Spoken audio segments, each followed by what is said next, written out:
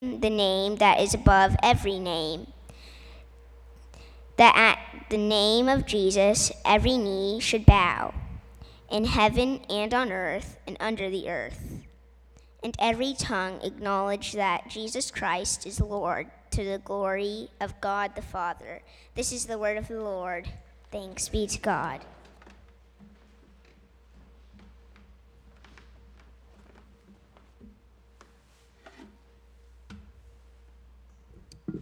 Good morning. So they tell us that the sun is an average-sized star. I guess there are stars in the universe that are smaller than the sun. There are stars that are bigger than the sun. In fact, it's reported they've seen some stars that are 100 times as big as the sun. But overall, our sun is average. Now, to say that the sun is average, that does not mean that it's not big, right? I mean, it's big. In fact, they estimate that you could fit 1.3 million Earths, 1.3 million planet Earths inside the volume of the sun. You know how big the universe is? Imagine if we could shrink the entire universe down, just shrink it down to the point where our sun is the size of a penny, all right? At that scale, the nearest star to the sun would be 350 miles away. That's like Toronto, all right? That's how much distance is between these stars. They estimate that there are over 200 billion stars in our galaxy, Milky Way galaxy. And our galaxy is just one of between 100, 200 billion galaxies in the observable universe. I mean, there's more out there that they can't see. It's just, the universe is that enormous. Now, why am I sharing all this? Because God made the universe, and because verse 6 says, Christ Jesus is in very nature God. That's what we just heard. In your relationships with one another, have the same mindset as Christ Jesus. Verse 6, who being in very nature God. Now that the tense of that word being is a grammatical form that it just conveys the idea of ongoing, continuous, non-stop action. So this is not saying that there was a moment in time when Christ became God. No, this is talking about prior existence. And when you're talking about prior existence in terms of divinity, the implication is that Christ Jesus has always existed in the form of God. Just try to conceptualize that. Christ Jesus has always existed. Before there were any stars in the sky, before there were any birds in the air, before there were any fish in the sea, any trees in the forest, before there were any angels in heaven or demons in hell, Christ Jesus has always been. He's always been God. John chapter 1, verse 1 says this, in the beginning was the Word. And you read on, it's talking about Jesus. In the beginning was the Word, and the Word was with God, and the Word was God. The writer of the book of Hebrews quoted from Psalm 102. Psalm 102 is written about Yahweh, and he said, the author of Hebrews, this is talking about Jesus. This is what he said about Jesus. Hebrews 1, verse 10 to 12. In the beginning, Lord, you laid the foundations of the earth, and the heavens are the work of your hands. They will perish, but you remain. They will all wear out like a garment. You'll roll them up like a robe. Like a garment, they will be changed, but you remain the same, and your years will never end. When Jesus entered Jerusalem riding on a donkey that Palm Sunday so many years ago, when he entered Jerusalem, the religious leaders of that city, they heard the crowd shouting Hosanna. They saw the people waving the palm branches, and it kind of embarrassed them.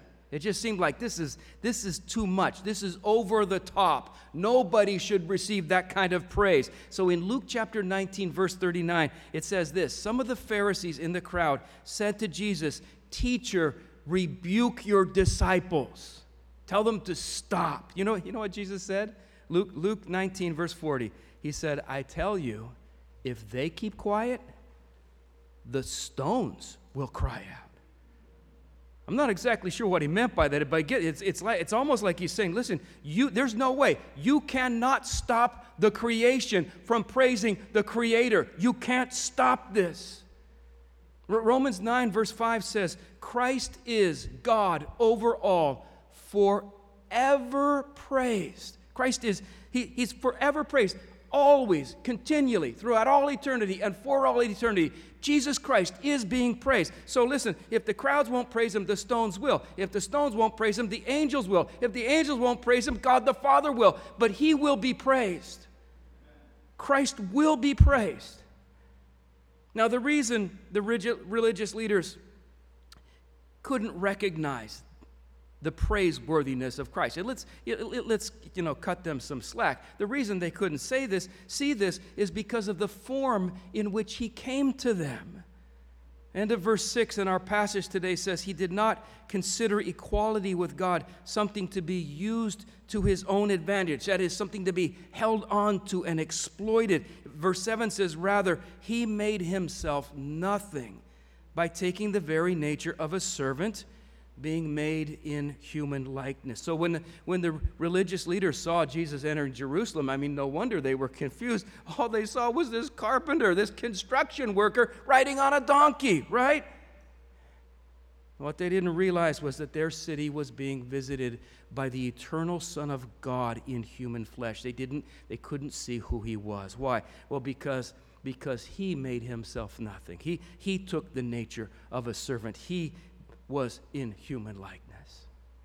There was a Japanese theologian named Kazuki Koyama who wrote a book with the title, The 3 Mile an Hour God. And with that phrase, the 3 mile an hour God, he was talking about the miracle of the incarnation. See the amount of time that it takes a typical person to walk 1 mile is 20 minutes. So I guess the average human walking speed is 3 miles an hour. And Koyama was saying that through the incarnation, isn't it something? The one who formed the galaxies by his word, the one who holds the planets in his hands, he chose to take unto himself a human body that could not travel any faster than 3 miles an hour.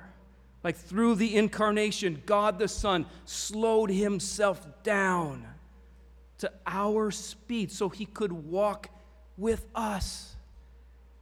The other day, I saw this family crossing a street at an intersection, and they kind of annoyed me because they were taking so long to get across the street. Come on, will you speed it up here? Why are they walking so slowly? That's what I'm asking myself. Why are these people so slow? And then I realized their grandma was walking with them.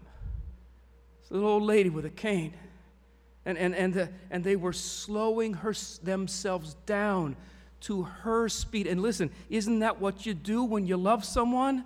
When you love someone, you don't rush ahead. You don't leave them behind. When you love someone, you willingly slow yourself down to their speed. Listen, through the incarnation, God the Son slowed himself down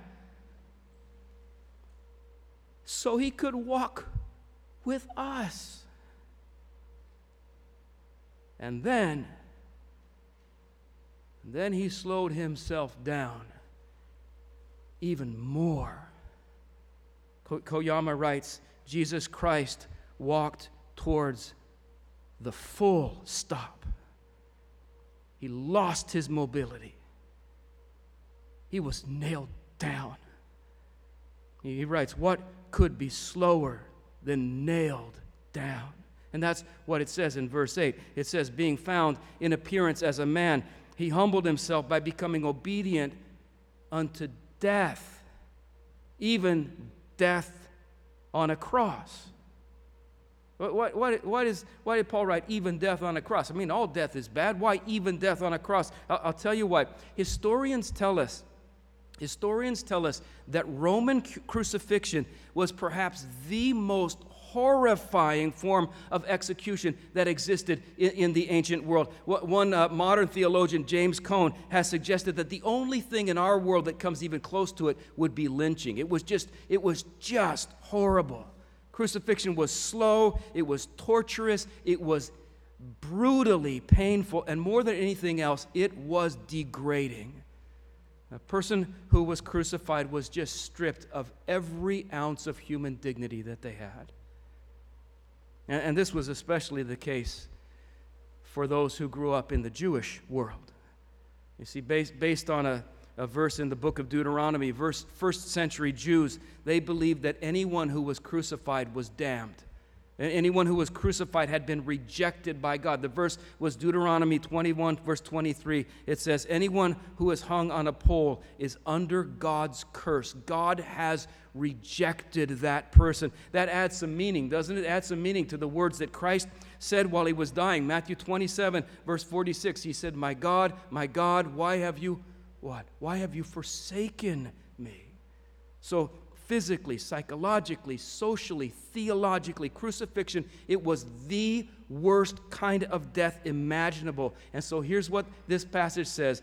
Being in very nature God, Christ Jesus did not consider equality with God something to be used to his own advantage. Rather, he made himself nothing by taking the very nature of a servant, being made in human likeness and being found in appearance as a man. He humbled himself by becoming obedient to death, even death on a cross.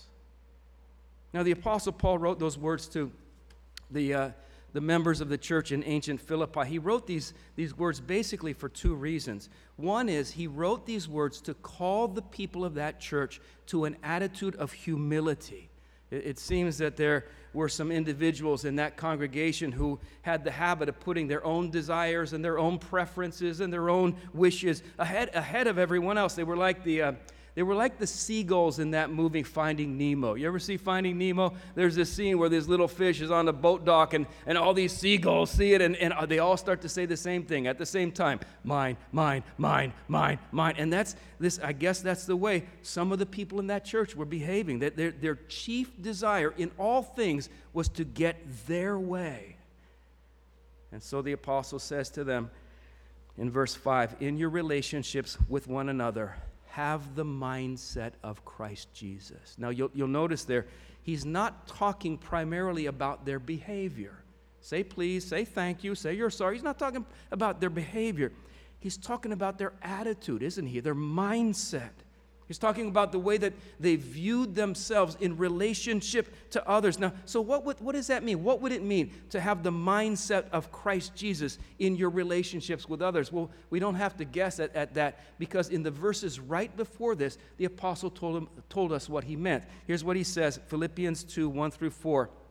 He says, therefore, if you have any encouragement from being united with Christ, if any comfort from his love, if any common sharing in the Spirit, if any tenderness and compassion, then make my joy complete by being like-minded, having the same love, being one in spirit and of one mind. Do nothing out of selfish ambition or vain conceit. Rather, in humility, value others above yourselves, not looking to your own interests, but each of you to the interests of the others. Imagine what it would be like to be part of a congregation where everyone was just pursuing to have the mindset of Christ Jesus in their relationship with each other. Or what would a family be like if people were desiring to exhibit the mindset of Christ in their relationship to each other? It would be amazing. So that's one reason he wrote this. One reason the apostle wrote these words was just to call them to humility. The second reason he wrote this is because he wanted to give them hope. You ever struggle to feel a sense of hope? You just feel like, things are bad and they're getting worse. Maybe you see the shootings in the school or the suffering of the poor. Maybe you see just the widespread of rejection of God's standards of morality in our society. Or maybe you look at your own life. You see struggles and disappointment and heartbreak. We all know what I'm talking about. It's hard sometimes to feel hopeful about the future. I think the people in the church of Philippi probably struggled with this. They knew that their apostle was writing this letter to them from prison. The man who started their church was in jail. And they themselves, you read in chapter 1, they themselves were suffering severe persecution for their faith. And then in chapter 3, you read that false teachers had infiltrated their ranks, trying to destroy the people with destructive heresies. And then in chapter 4, can you imagine the heartbreak of these people? You read in chapter 4 that some of their leaders were fighting with each other, dividing over petty, silly arguments. It just would have been so easy for them to completely give up hope. But what did the apostle say to them? He said, Christ Jesus, being in very nature God, took on our nature, humbled himself, died on a cross. And then what happened? Verse 9, God exalted him. God exalted him to the highest place and gave him the name that is above every name, that at the name of Jesus every knee should bow in heaven and on earth and under the earth, and every tongue acknowledge that Jesus Christ is Lord, to the glory of God the Father. This is what God has done and is committed to doing. It gives us hope. There are some lines in a poem by T.S. Eliot. The lines say this: "This is the way the world ends. This is the way the world ends. This is the way the world ends. Not with a bang, but a whimper." Now, T.S. Eliot was a great poet, but he was wrong about the end of the world. Human history will end neither with a bang nor with a whimper. Listen, human history will end with worship. Amen? It will end with every knee, angelic, human, demonic, every knee, Paul says, in heaven and on earth and under the earth, bowing in submission at the name of Jesus. And it will end with every tongue, the tongues of those who praised him on Palm Sunday, the tongues of those who questioned his right to cleanse the temple, the tongues of those who a few days later called out for his crucifixion, the tongues of those who wept when he was laid in the tomb. It will end with every tongue. Listen, even those tongues today that mock Jesus and deny Jesus, it will end with every tongue acknowledging the lordship of Jesus Christ. Do you know that's going to happen? Every knee will bow and every tongue will confess that Jesus Christ is Lord, to the glory of God the Father. So, my brother, my sister, we have hope. A hope that cannot be extinguished. And I know sometimes it feels really dark. You know what I'm talking about? Sometimes it feels very dark. But listen, believer in Christ, we know how the story ends, right? Jesus Christ is Lord. Would you say that with me? Jesus Christ is Lord. Someday every tongue will confess that, so we might as well get used to it now. Say it again. Jesus Christ is Lord. Tim Keller wrote this. He said, in Jesus we find infinite majesty, yet complete humility, perfect justice, yet boundless grace, absolute sovereignty, yet utter submission, all sufficiency in himself, yet entire trust and dependence on God. So why, all right, why does this give us hope? I'll tell you why. Believer in Christ, right now, seated in the throne room of heaven, in absolute control over everything that happens everywhere, is the one who loves you so much he died for you. So, walk in humility, live with hope. Let's pray together.